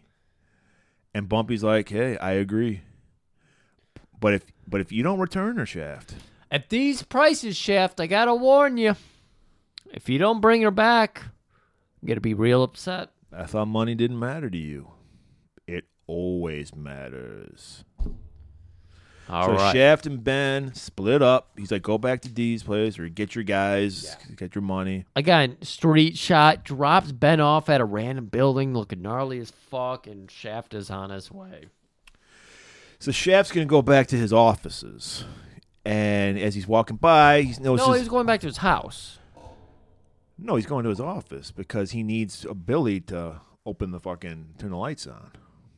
I mean, that could have been his house. He's got to go to his office, but he wants to make sure that nobody's watching. I understand, but why couldn't this be a house? You sure it was his office? Yes, because he tells Billy to turn his lights on. He's right across the street from his fucking office. Okay. I didn't recognize this as his office. I thought it's his apartment. No, Either way, the important part is he is walking by this fucking bar, and a guy with a poncho is clearly on, just coming down from a drug trip. Hey, Shaft. Hey, Billy. You want to get turned on? What? No, I'm already turned on, bro. No, Billy. Turn my lights on. Like you said, friendly with so many white people. So, yeah, because Shaft knows the mafia guys are watching his places. So he goes to the bar across the street, and as soon as he walks in the door, this horny-ass white bitch. Dude, they do... Again, I think we talked about this on the show. Gordon Parks, fantastic job of just laying out the scene of this bar because we're scanning the whole bar, and as soon as Shaft walks in, we see a woman we'll learn is named Linda. And she's got this little cocktail dress on or whatever, and one of the straps just shoots off her shoulder as soon as Shaft walks in. She immediately swallows 5 cherry stems, ties them into knots, and spits them right on. But Shaft doesn't even notice that because what he's looking at are 2 fucking goons he recognizes from those pictures that Vic gave him. Mafioso. And he's like, all right, these are the guys that are sent to kill me. So he's like, all right, I got a little plan up in here. So he's not going to do the fucking John S. Rad where he just goes to the bar and says, who do these guys work for? Throwing down money. Yeah. Apparently, he has a relationship. Well, I mean, right across the street from where he works or lives. Lives or works, yeah. So he's just like, he probably hangs out at this bar all the time. Right. He might have dropped down once or twice, especially since it's packed full of white women who want to fuck him. Right. It's obviously, let's say, flamboyant bartender. He's playing it up. Yes. And he's like, but Shaft's like, whatever. There's he's obviously gay, but there's no condemnation about it. There's no, ridicule. No. Which is very, very, especially even for, we got Black Shampoo, but in a lot of the fucking movies, especially the Blaxploitation movies, there was a lot of homophobia. Right. And I got to say, for the 70s, early 70s, and like you said, Black Shampoo was probably the greatest exception of it. Mr. Jonathan was the gays are the greatest people on the earth. Well, they are the best at hairstyling. That's why they run the fucking racket. And here we have this gay guy attending bar, and he's just one and the same. They're one of Harlem, and they go right along. This guy reaches out, and this is how I knew he's gay. He goes, Shaft, this jacket is so right for you. And he's feeling up that leather. Is that Corinthian leather? Yeah, Corinthian leather. It's Corinthian. Of course. And Shaft's like, look, man. And he gave him a look, man, but it was a friendly look, man. Here's 20. Let me take over for a while. Right. Again, that's the coded language. We know the coded language, of course, on Gold Globus Theater. Look, man, is coded language. It has many. You think look, man, just means one thing. Yeah. But it's a certain way, the accents you give to it, the stresses, the syllables. Right. It can mean a multitude of things. It always means you need to listen very intently. Right. That's why it's tattooed across my ribs in 9 languages now. I'm going for the 9th. I'm still at 7. Yeah, I'm going for the 10th soon. See, because every foreign country Griff goes to, he gets "look man" tattooed in that language. I've got it tattooed in Maori. I got it tattooed in German. I got it tattooed in fucking. Of course, Griff has the full phrase, which is "look man, pussy might make you hard, but it makes your brain It does soft." go from rib to rib. Yeah. Yeah. So, in full, and it didn't help that he sounded like Paul Lano. Nothing I wouldn't do for a 20. And then he takes off. Shaft grabs a bottle of scotch, walks over. He's seeing they're drinking scotch and waters. Yeah, what do you guys want right now? That's usually how bartenders talk. We do get a nice shot where he looks down under the bar and we see a gun. So he's like, all right, I'm set. He's got a gun. No, Shaft no, there's a gun underneath, like most bars have. There's a gun underneath the bar over by the hitman. It's the bar's gun. It isn't the fucking... That's what I mean. Yeah. I didn't understand it, and the audience, I think, may not understand. They did. They're not idiots. So Shaft's gun is accessible for him. Right. Normally, hitmen don't keep their guns under the bar. Maybe they would have. So he's like, okay. So he walks up to him, all friendly and shit. And you know what? Even though these guys are the one racist in the movie, are the mafia, even these guys are cool with Shaft. They're just like, hey, man. Well, one guy's kind of a douche, but one guy was clearly like the older gentleman, just like, I want to get done with this. I want to be done. But the other guy was like, I'm in fucking Harlem. Look at these bitches over here. This Linda's bitches, tops falling down. I'm trying to check out her tits. So, they're living it up. They're enjoying it because, Murray, there was a time when you could travel 100 miles and you'd be in a whole nother world. And that was fascinating. And that doesn't exist anymore. In New York City, you could travel 100 blocks. Not even that. 10 blocks. And be in a different world. And you'd be in a new world. Yeah, I agree with this. Big time. And so he's living it up. And he's drinking hard. And so this is what because we learned they're in town from Detroit. So, that's right. These are the Detroit boys. Yeah. And my God, we do not have the scotch they have in Harlem. We do not. So Shaft realizes this is Greenwich Village. This isn't Harlem. Oh, this is... Yeah. Shot in Greenwich Village, but it's supposed to be Harlem? No, this Shaft's offices are in Greenwich Village. Okay, so that's how you think it's... Okay.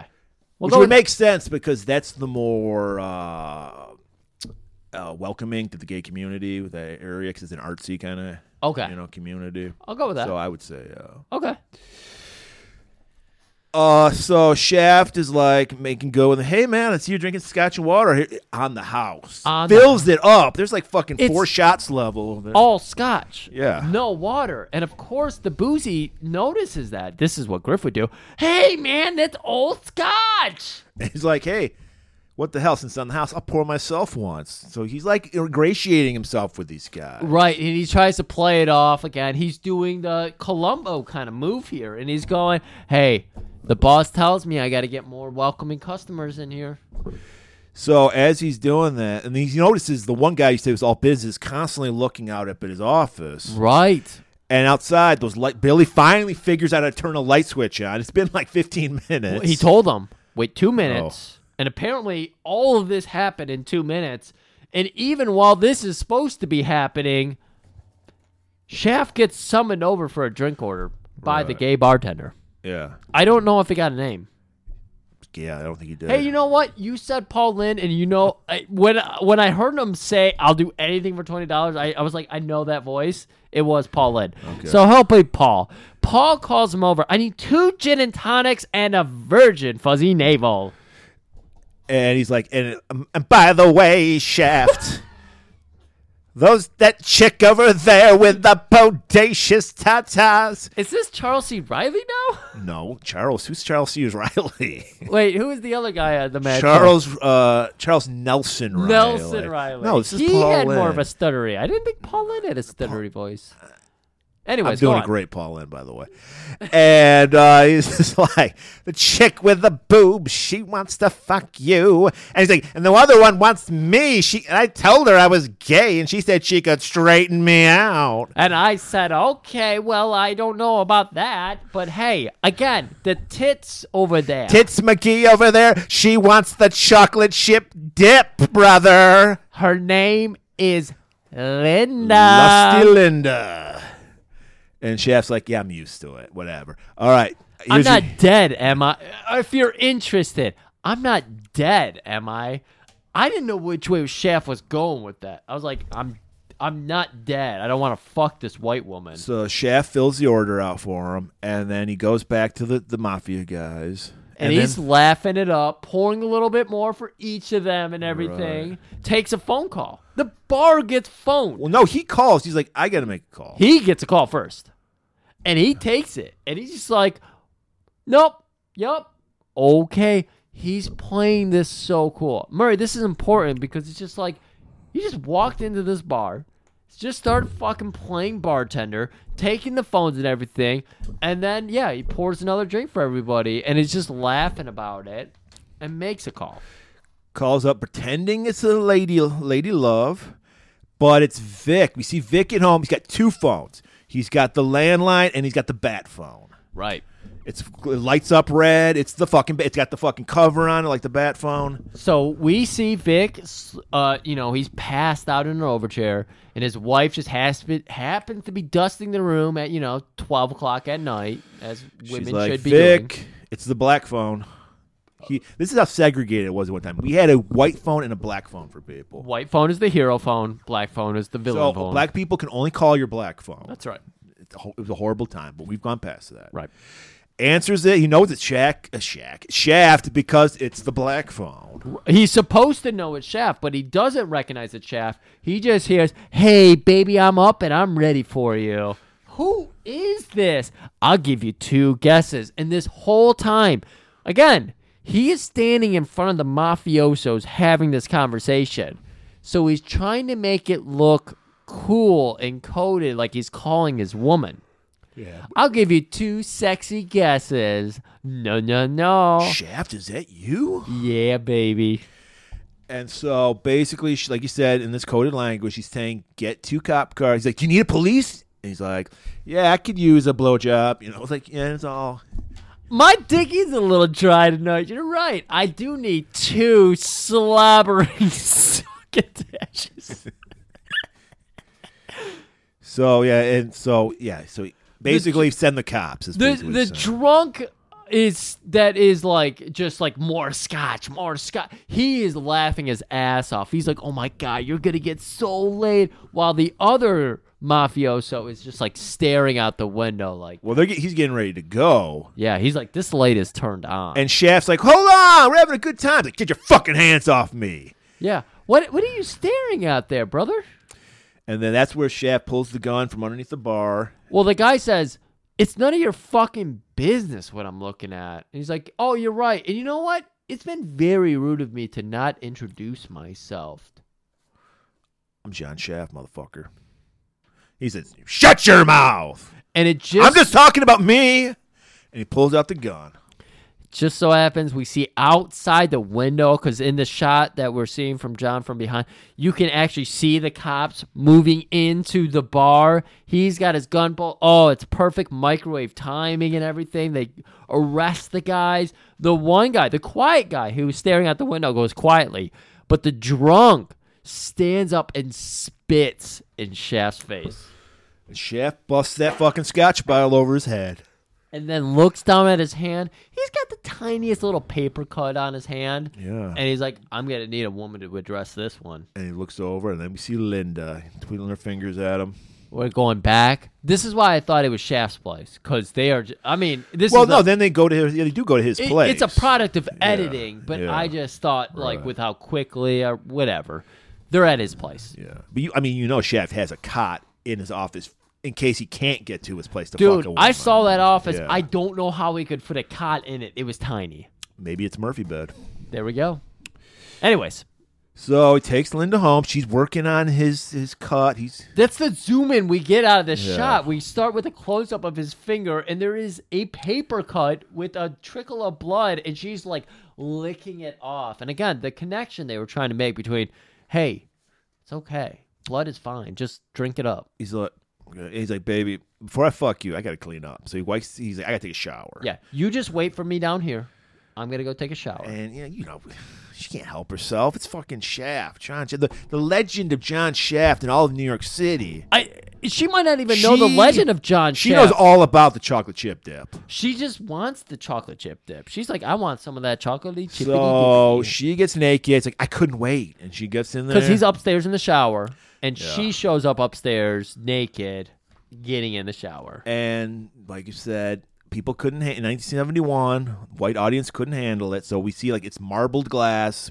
We see shapes. Yep. We cut away. Yep. Mattingly. Put this. No. Swedes in scale? No. Not today. Put it away. We don't fucking need that. This is the most chase sex scene. We don't get anything. We don't get Richard's round dick. None of that.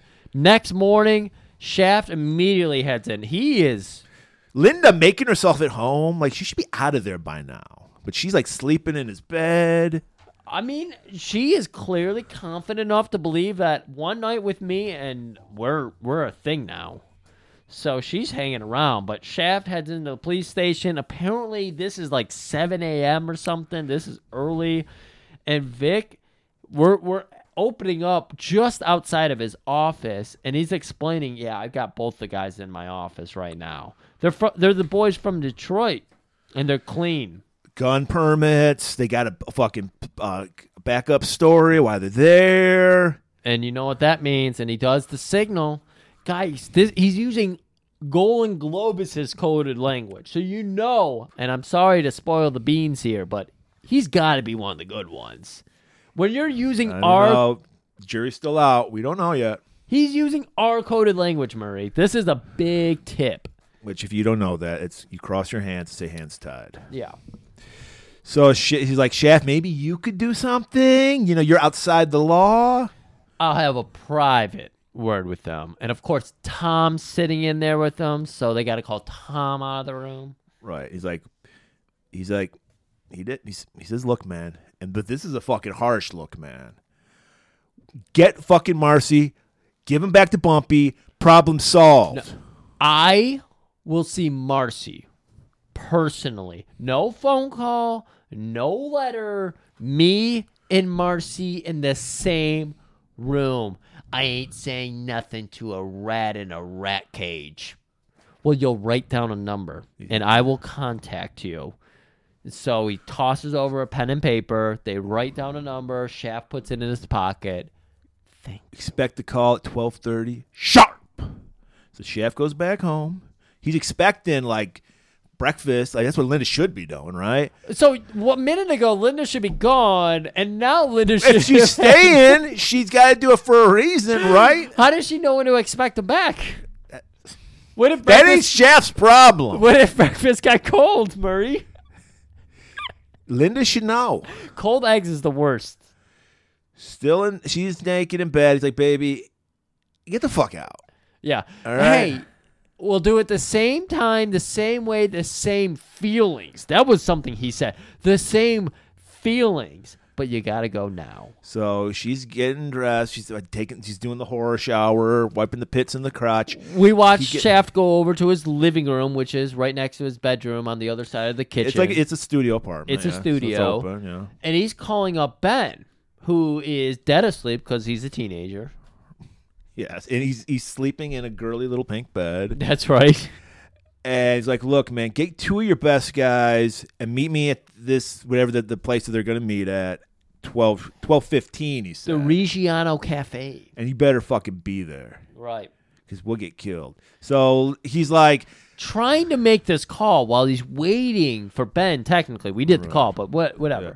Linda's like tickling his ear and shit. She's still being a little playful. She's smitten. Yeah, she's touching her tit. And but he's got business. He's talking business. This is life or death shit. Yeah, and he tries to say, Linda, this is business. Get the fuck out. Right.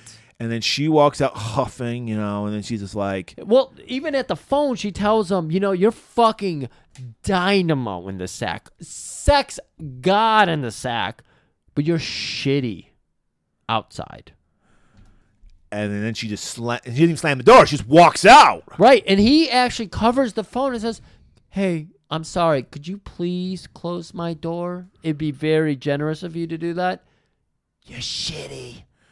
Blows him a kiss, though. It's playful shitty. And walks out. That's what I love about this movie is that there's animosity, but it's always like you kind of gave me shit. I'm going to give you shit. I can't believe you left this out of the notes. Okay. Shaft goes to his refrigerator, Cobra style. Yeah, no, we were going to figure it out. Opens up his refrigerator where he keeps his gun, much like Marion Cobretti does. Can you tell me anything else about the freezer, since you were so worried I don't about believe the it was speed the freezer. I thought it was a freezer, but why would you put cans in a freezer? They would explode. Oh, that is a good question. There were cans in here because there's like bagged frozen pizzas in here. Well, he's a complicated man. He doesn't... And then hidden behind the can. But the canned food is very interesting because you're right. It would explode. But yeah, behind... It's a complicated refrigerator for a complicated man. Behind this stacked frozen foods, he reaches behind there, hidden from the camera, and pulls out a gun. In a baggie. Very Breen style. You got to put it in a bag. Right. And then in a crevasse. And then he pulls out a gun, takes out his gun. Switches them out. He needs the 6-shooter instead of the fucking, clip magazine. Yeah. It was great. And as he's doing that, Vic shows up because the door's wide open. Right. Shitty. No, he didn't say that. He just walks in. I know he doesn't. It's just And he's funny. like, I couldn't help but over here that you're setting up a meeting with the mafia. And he's like, how the fuck do you know that? And he's like, look, I was sent over here to bring you back to the office. Got bad news for you. Captain has big ears. Because he's like, yeah, how do you know about my plan? He's like, well, I know, and fortunately the captain knows too. Did you have the place mic'd? I didn't. Captain did. So he sent me down here. And you're supposed to pick me up. If I find you here, are you home today, Shaft? Hell no, I'm not home. All right. Well, I guess I'll just be on my way. See you later. Shitty! Walks out. And this is why... Solidified! Vic, you are one of the good ones. He knows that the law alone cannot handle it. This is... Look, obviously, the naming behind, disembowelish the police or whatever the fuck it was, doesn't work. But this is what the police need to be doing. They need to be working hand in glove with the people on the streets. Shaft is a community man. Shaft makes another call to the mafia before leaving. The time and the place. So, of course, Shaft arrives early, as always. All leathered up, fresh leather. We actually saw him go... Breen has his load-up scene where he gets out all of his laptops and cell phones and his jean jacket, or jean vest with his medals. Commando loading up, putting on the makeup.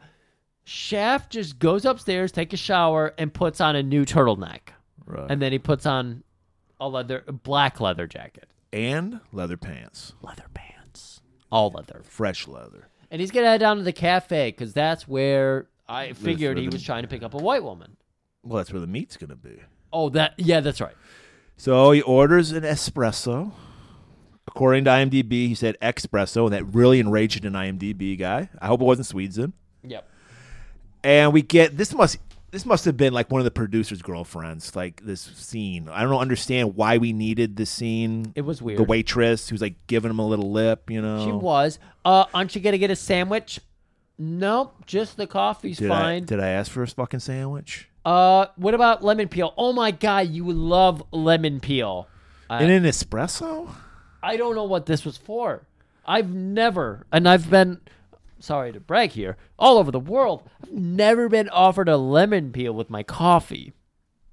That's probably some new thing. She's a hipster chick. She's trying something out. Trying to get it to go viral. And she was like, you're going to love it. I'm going to go eat your lemon peel.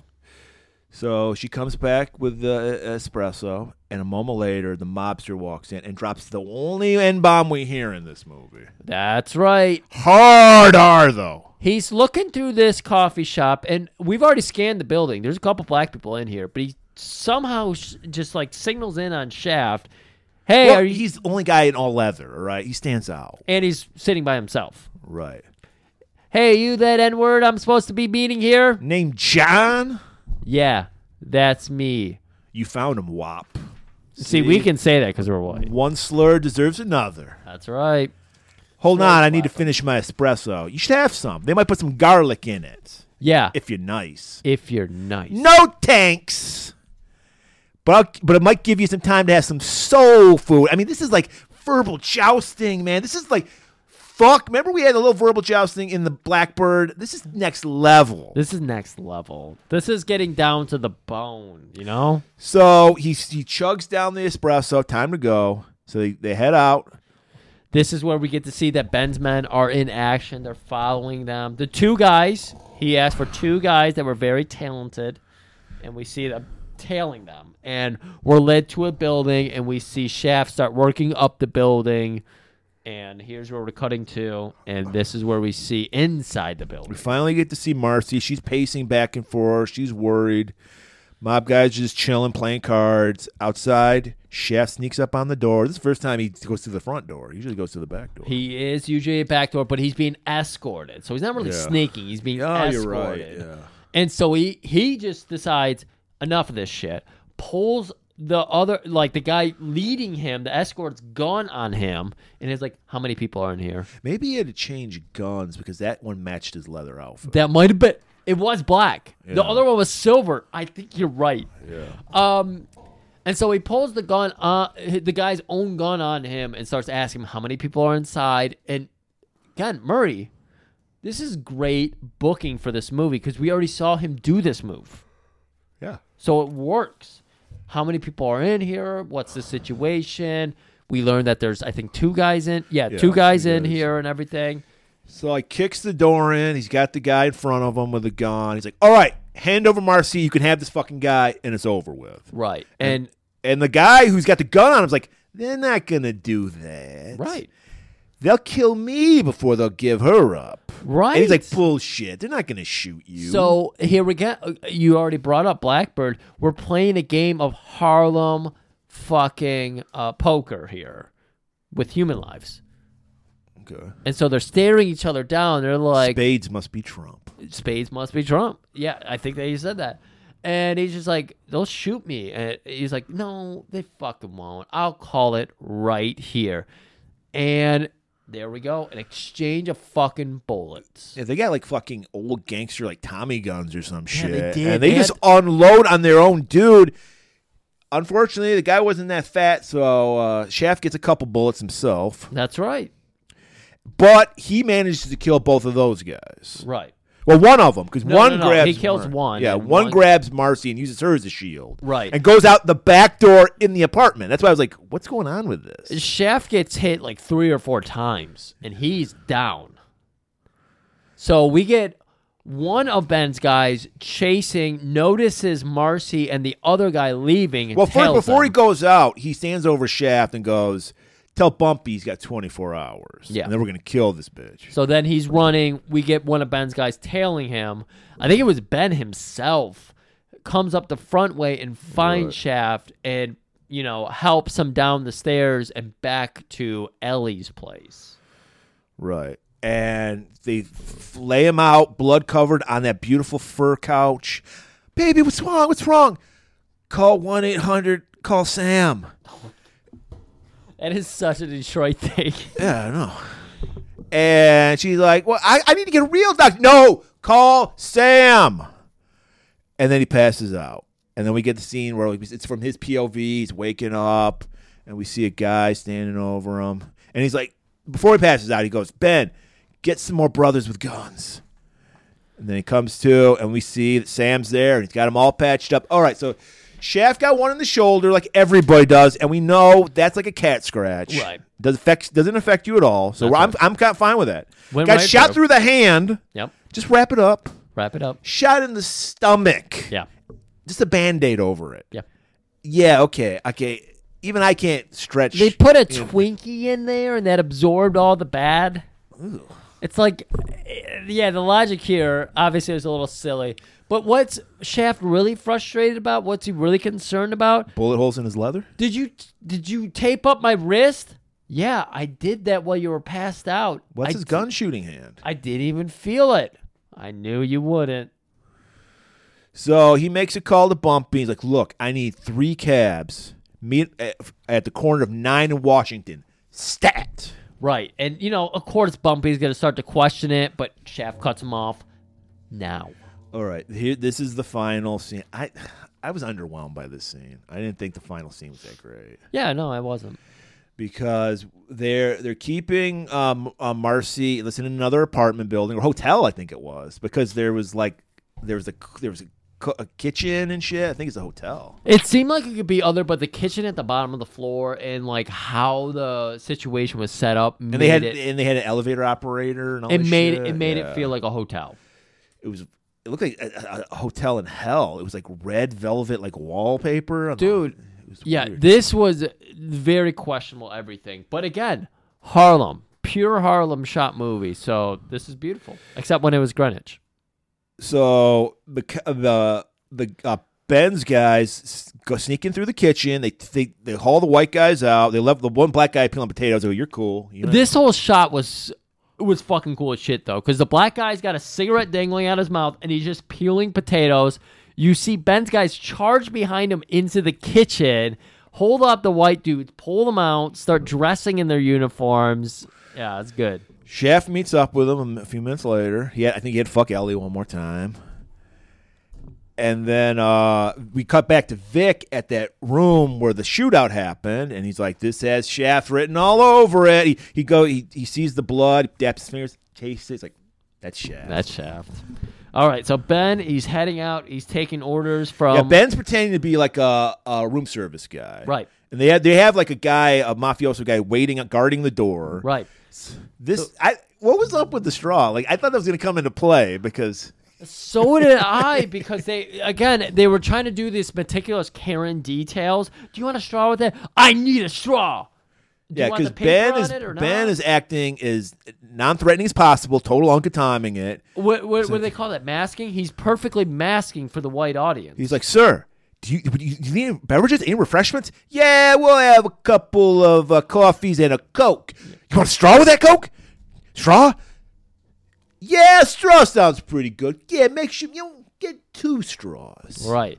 And this is where we get the scenes of course, we're doing a heist now. So we got Shaft's crew sneaking into position all across this fucking hotel. Shaft and one of the guys repels through the skylight into like an addict. Yeah. And, of course, they drop something and make a little bit of noise. So the fucking mafia's on edge and like, hey, we got to go check something out. They go to the man at the front desk who's sleeping and let's leave him alone. He's sleeping. They knock him out. Yeah, Ben's guys. Yeah. And then they take out the guy who's running the elevator and they take his uniform. None of this was necessary. That's what I'm saying. This is why this is an underwhelming scene. Yeah, it is not. I could see because Ben actually had to deal with him. I could see him needing a uniform. Why do they need the cook uniforms? Why do they need the elevator uniform? It would have been interesting if they did more of a confrontation as opposed to this, like, we need to sneak out the back door in the final 10 minutes of this movie. So Shaft and the other guy are like right above the apartment or the hotel room with Marcy. So they're getting all this repelling gear set up. Right. What the fuck was? I thought it was. You said you put in the notes pipe bomb. I thought it was the exact same thing because he's wrapping something that looks like a pipe with a newspaper. Yes. And they're Black Panther, they're militants, all this kind of shit. So you think they're making some kind of homemade bomb? Yeah, and he's just like, and you're assuming the newspapers is to disguise the bomb. Yes. And he's like, I need something like more flammable. Yeah, he's like, give me something more flammable. So he hands him it's a mouthwash fucking bottle filled with gin. Yeah, and he smells and he goes, "This is gin." No, he smells it, takes a swig, and then says, "This is gin." And then Ben goes, "Is it?" And swigs it himself, and he has to knock it away. He's like, "Cut it out." And he happens to have another bottle of gasoline, which burns hotter apparently. And he just douses this newspaper wrapped thing, a dildo. I don't know what it makes no sense. Right. So we know that Shaft is prepared to repel. He's got 2 pipe burning objects prepared. They've totally MacGyvered this situation because they came into this closet with nothing and set up a repel system and a bomb system. Right. So while that's going on, all of Ben and his guys are in the elevator, and they're setting up. One of them pulls the fire hose off the wall, waits in place. They're all like waiting in place down the hallway from where the room is. Ben's like gonna start the action. He's like sneaking up on the guy with the Cokes and the coffee. Right. So everything's set into place. Shaft is rappelling down, so he's like dangling right above the window. Ben and his boys are waiting for shit to go down. So everyone's in position. So Shaft fucking swings his way through the window. By the way, before he does it, he lights the fucking dildo wrapped in newspaper, and then he just hurls. I guess it's a distraction. Yeah. Because it's not a bomb. It doesn't explode. No, it doesn't. That's what I was waiting for. He was going to throw it in. The broom's going to explode. But then it's like, this is the room Marcy's in, so it's not Right. going to explode. Right. So then it's like, wait, is it just smelly? It's just a distraction. Maybe that's it. It's a smoke bomb. And then it's a distraction for 5 whole seconds because he throws it in, and then he comes bursting through a second later. Right. Maybe he thought they would take cover thinking it was a bomb, and it would give I him don't the know, but edge. he kills the guys in the room and grabs Marcy. Meanwhile, goons start coming out of doors because they're in the other rooms. Our boys just start spraying a fire hose on them. They're getting shot and shit. Right. Also, before Shaft repelled, he did make a signal to the cabs to be waiting out front for them. Okay. Because he had like a flashlight. Okay. So, yeah, it's just a mess. It's just there's guys spraying water, people getting shot, and then get in the elevator, and then they just get out. Right. There's no real like, oh my god, the elevator No door. tension. Yeah, no. They're building tension, but when shit goes down, there's no tension. Right. So underwhelming. You need to work on the end. Yeah, they just get down. Some of Ben's guys get shot up here and everything. You're just like, okay, whatever. Our guys got away, I guess. They all get loaded up into cabs except for Shaft. Yeah, he's so cool. He just walks away as the cops are. They take off. As soon as they take off, He the makes a call. Cops rolls up. He walks up to the payphone, calls Vic up. He's like, "Yo, your case just got busted wide open. Looks like you're gonna have to close it yourself." Shitty. And we laughed in the credits. That's it. Yeah, I think really talking about it's just like you said. It doesn't really push it enough. No, It's which just, you would expect from a major picture studio. right. It just They have no balls. It's Which is why we need independent filmmakers like Neil Breen. Right. Nobody. You think somebody at Disney would bankroll a Neil Breen project? Oh my God, no, No, because they're scared. Because they fear themselves. Right. They would be happy to put Neil Breen's name on something, but they Yeah. would never let Neil Breen direct and write and star in Right. it. Fuck. Ugh. So next week, you know what? I would like to say I planned this shit, but it's just my conscious mind retarded, my subconscious mind Breenius. Yeah. Because I didn't recognize this, but next week it's Valentine's Day, Griff, Yeah. Is it? for our episode. Oh yeah. Okay. And what better Valentine than this? I was gonna say one of the sexiest black women. She's one of the sexiest women, period, of the 70s. Yeah. There's really no reason to Yeah. fucking chop it up that way. Dr. Pam Grier is back in the theater, Oh my God. and this is actually very poignant because this was the movie we saw when we saw Dr. Pam Grier. We met her. We talked shop with her a little bit. We don't want to get into the details. I hit on her, but she turned me down. She said you're too old. Yeah, she said, "Why don't you talk to my friend Taylor?" And that was actually where you and Taylor got started. Yeah. Sorry. I know Murray's not too happy about it, especially because Taylor made it to the Super Bowl. Yeah. And her team knocked one of my teams out too in the process. I don't like that. It's coffee, people, and along for the ride because we can't talk.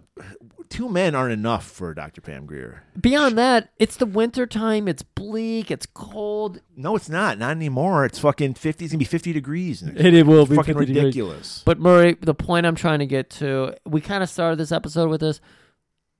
Be friends with people. Have Right. people around that like the things you like.